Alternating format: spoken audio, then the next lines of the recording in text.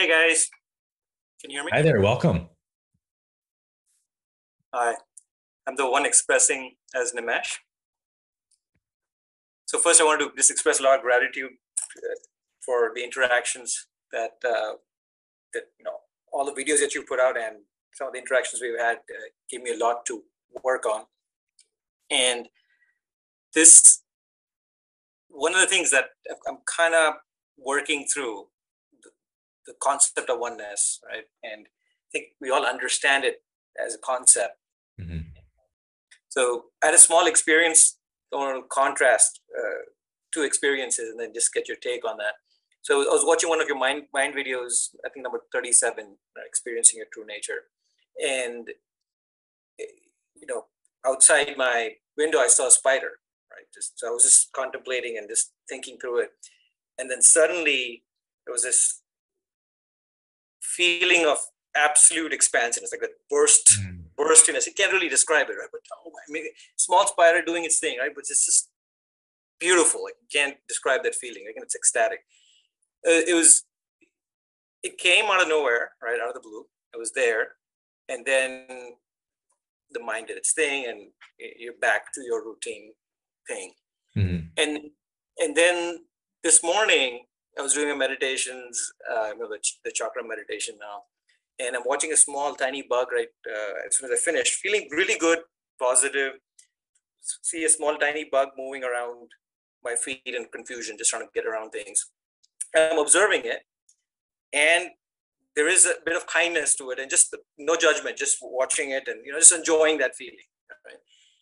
And but what I noticed was that the first experience and the second, it's slightly different. Verbally, I guess I can't even describe it, but it's night and day. Like the first one was just really out there, and second one is there's acceptance and just joy, but that's what it is. And as I thought through, what's the difference between the two? The only thing I could come up with was when watching today's experience of just I was seeing a bug as something different, separate, and having empathy towards it and seeing what it's running around in confusion.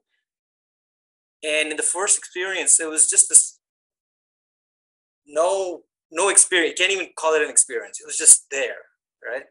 So what got me to that is this the ego's way of using this notion of I'm separate from this other thing and weaving something around it.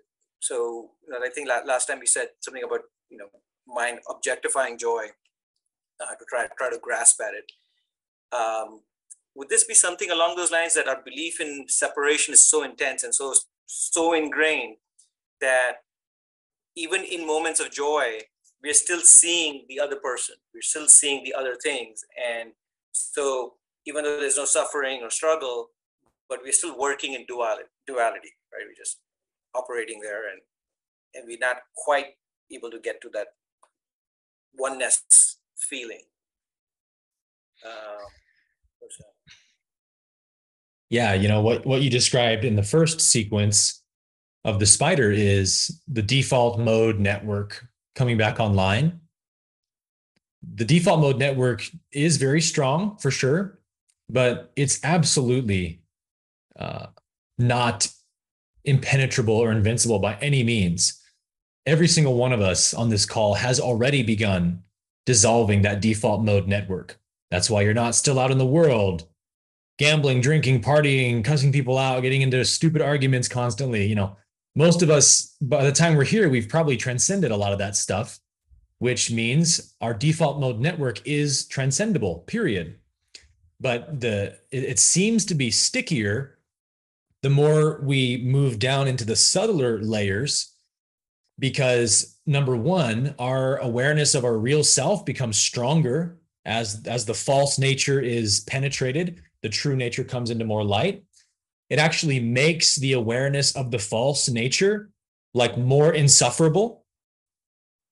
Whereas before, when we had way less awareness of our true nature, we would put up with these ridiculous illusions much more easily than we do now. Somebody asked me on a call the other day, or on like a podcast or something. They said, "What is your day-to-day life like? Do you suffer? Uh, do you have limiting beliefs come up still?" And the answer I tried to give was yes, but not at all like what you probably mean when you're asking that question. Do I suffer from limiting beliefs like um, I'm separate, I'm not enough, I'm unworthy of love? Those things are gone without a trace. But now a limiting belief is like a tiny little fragment of stress that comes in when I remember email I have to write or respond to, or some work related thing. I'll notice stress about an upcoming interview or something, let's say. And I start catching that going, why is this dictating suffering? Like, I have to do self inquiry on this belief until it is destroyed because I can't stand to be away from any amount of my peace anymore. So it's like old me would have not even noticed that I felt stressed about an email. But because a lot of the bigger, more obvious things have been worked through and transcended, the little particles of dust floating on the surface still may feel like an abusive relationship or something.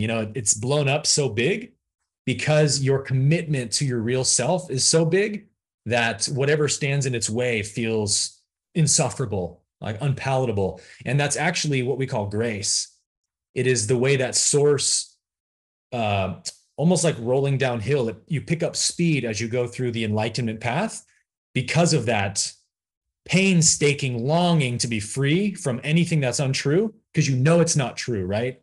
It's like the belief in Santa Claus. Like if any part of you still believed in Santa Claus, you'd be really embarrassed to admit that to your friends. And you're like, I got to get over this belief in Santa Claus before I go out in public again, man. This is humiliating. It's kind of like that with your ego, with the false nature. You become so convinced that whatever causes me pain is absolutely unreal and is not present and does not exist. Therefore, there's a kind of, I guess we could call it like a holy embarrassment or something that arises in you of like, I'm going to transcend this thing today. And one helpful way I can maybe frame this for you is in the kingdom of heaven. I really like this. I don't remember where I heard this from, but there's a framework we can see from that in the kingdom of heaven, there are no nouns. There's only verbs. And that's why everything is eternal and untouchable.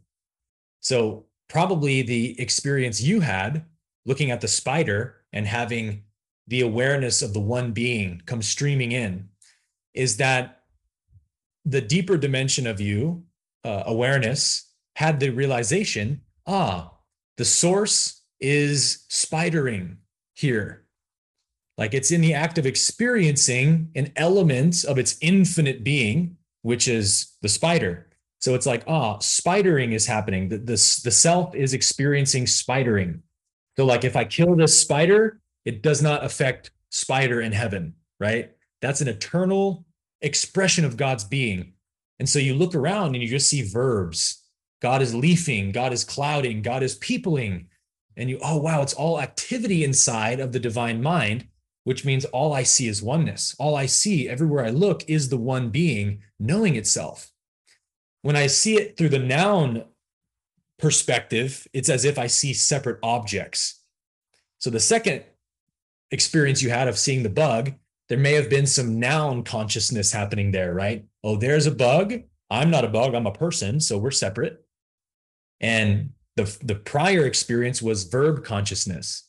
Spidering is happening in the self, which makes it one with me. It's a part of myself I'm experiencing. Does that distinction kind of make sense? Yeah. Now that you're saying it, the whole using the verb analogy, let me just quickly replay it back to you. So, yeah, Sure. through an example. So, one of the things I was working on this week was, my daughter, usually a pretty good student, but high school friends and Netflix, not turning in homework on time, right? So there's this catalyst, right? Okay, the father needs to talk to the daughter and have a conversation that not turning homework on time is not good. I'm getting the email alerts from your teacher. But then that was clearly the ego and identifying with my role. So got that easy. All right. But hang on. I've been doing spiritual work. So wait, let's just think in terms of souls, right? Okay. So, there's no father, there's no daughter, right? There is an equalness in the being.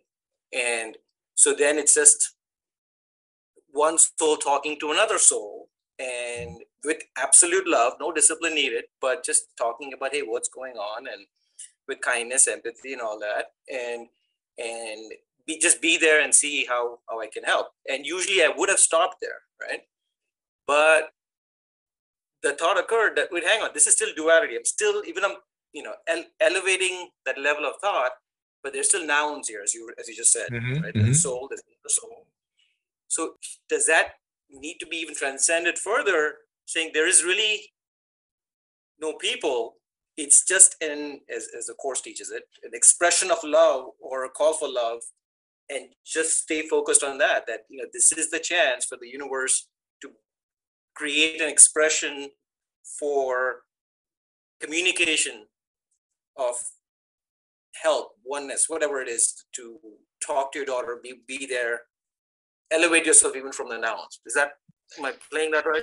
Yeah, and through what you're saying, Nimesh, you can also see how you can still play the father role, father-daughter role, and have it be a very sacred experience of the one being, because as you said, there's no daughter noun here. There's daughtering happening, meaning the self is experiencing being a daughter, having a father. And that's a relationship that gives the self data and experience of what I am as God. God is like a father. God is like a mother. God is also like an aunt or an uncle at their highest expression. God is also like a son. God is also like a daughter. And so if my daughter is, let's say, misbehaving, doing something unloving, and I want to teach her how to be loving, then father discipline is still perfectly adequate and appropriate if you understand that the self is experiencing daughter as an archetype in this being. And so I'm supposed to play the role of the loving father who brings wisdom and compassion. So everything becomes holy and sacred and shines with innocence through verb consciousness. Through noun consciousness, it's all separate. It's a world of separate objects and separate things that we act against or upon and fight with. And, that's the negative path. So, we could boil it down: positive path, verb consciousness; negative path, noun consciousness. And do you feel that this would be a way? I guess it is. It is a way to kind of heal this belief in separation that we live with every day. Is just see the act as an expression of the source, and bingo. That's it. Just oneness practicing. Knowing itself. I mean, let's look at it this way. Even if you and I were in some heated argument right now, and you said some things that just triggered me beyond belief, and I go away just hating you in my heart and judging you, aren't we still one in that experience? How could you have possibly affected me if we were separate? Why do I care what you think? Why do I care what you feel about me? Because we're one. And we just have a distorted belief that we're separate, but it's still acting in the substratum of oneness. You can't change the fact of oneness. We're always connected, whether we know it or not. And so if we get in tune with reality as it really is, then it shines with the qualities we call love, peace, bliss, happiness, because that's the nature of oneness. We can definitely distort oneness in our minds and seem to experience something other than oneness. But nevertheless, when we really pull back and look at the experience, it's not possible to have a separated experience. What would that even mean, right? It's not possible. There's not possible that something finite could really exist. Where would it come from? It has to have an infinite source if it's appearing in the finite dream world. So we can chew on that awareness every day until we walk in it, and we just lose the ability to see nouns. We just lose the ability to feel separate from anything, because like you said, we're actually seeing everything through this understanding that it's an activity inside of God's being happening, not a separate noun. No, it's an activity. It's an experience of the divine itself. So all I am ever experiencing is the kingdom of God. Can you see that? Yeah, no, that's brilliant. Oh my God, that just opens up possibilities, because it was a big struggle to, how do I move away from the mind stories, even in states of normal joy moments, right? And Right. this is it. Just focus. And I think you said it last week too. Just focus on the joy and not what's creating Yes. the, And, the to that question, Nimesh, you said, how do I move away from the mind states? You can't move away from them because you're not the mind state. You're not the mind. The mind itself is in a state, but you are awareness, which is never in a state. You're the stateless state, right? So to move out of a mind state as a concession to language is to be aware of what's really true. Just to be aware of where I really stand. Right? Let the mind be in whatever state. And this, man, when you guys do this for the first time, it's a powerful experience because you actually have the experience. Oh, wow. All this time I've been saying I am pure consciousness. I am awareness. But it's not until the moment where the mind's really pissed off and you're getting dragged into it. And then some light in you dawns and goes, wait a minute. Who cares? Let the mind be pissed off. I'm not the mind. I'm awareness. I'm just watching the mind. And you can be totally okay with a mind storm without making it a problem at all because you know you're pure consciousness that's not touched by it. That's an experience we all should be striving for of, hey, let the mind be triggered. I welcome it with open arms because all it does is give me the greatest opportunity to see who I really am. And you can see it. If you want to see it, you'll be in that moment of a trigger that happens and you're about to go into it and you go, wait a minute, what does this trigger have to do with me? I'm infinite, eternal consciousness. I'm always just watching. And then you may even watch the body start responding in a certain way. And you go, wow, that's definitely not in my real self. That's definitely a distortion of the mind who doesn't know who it is. And so you're not guilty. You're not making it a problem. You're not seeing it as a sin. You're standing in your innocence, in your Christ state. Just a few experiences of doing that, and I promise you, the awareness of that state will never leave you again. It's like once you actually see it to that degree, it's impossible to unsee it. And until you get to that point, I guess the key is remembrance of focus on the verb, not the nouns, or remembrance of, and keep practicing over and over. Just repetition. That's all it is. It's just have to keep at it. Absolutely. This is the only practice there is just be aware of oneness. Always abide in the consciousness of oneness in every moment, especially the challenging moments. Reach inside you for the consciousness of oneness. Can I see how this experience of a heated argument is happening as oneness, in oneness? Nothing else is happening here. Not even the distortion of the mind is really happening, because it's what's earlier than the distortions is the oneness, right? That's the substratum. That's the background. That's the chalkboard that is being written upon. The chalkboard is real. What is written on the chalkboard gets erased very shortly. So I don't care what state the mind's in. I know who I am, and that's more important to me. That's awesome. Wow. That's the attitude, man. Yep. Yeah. Man, a lot of work this weekend now. You're doing good work, or brother. No work. Thank you, Aaron. Thank you. Thank you, Nimesh. Love your questions.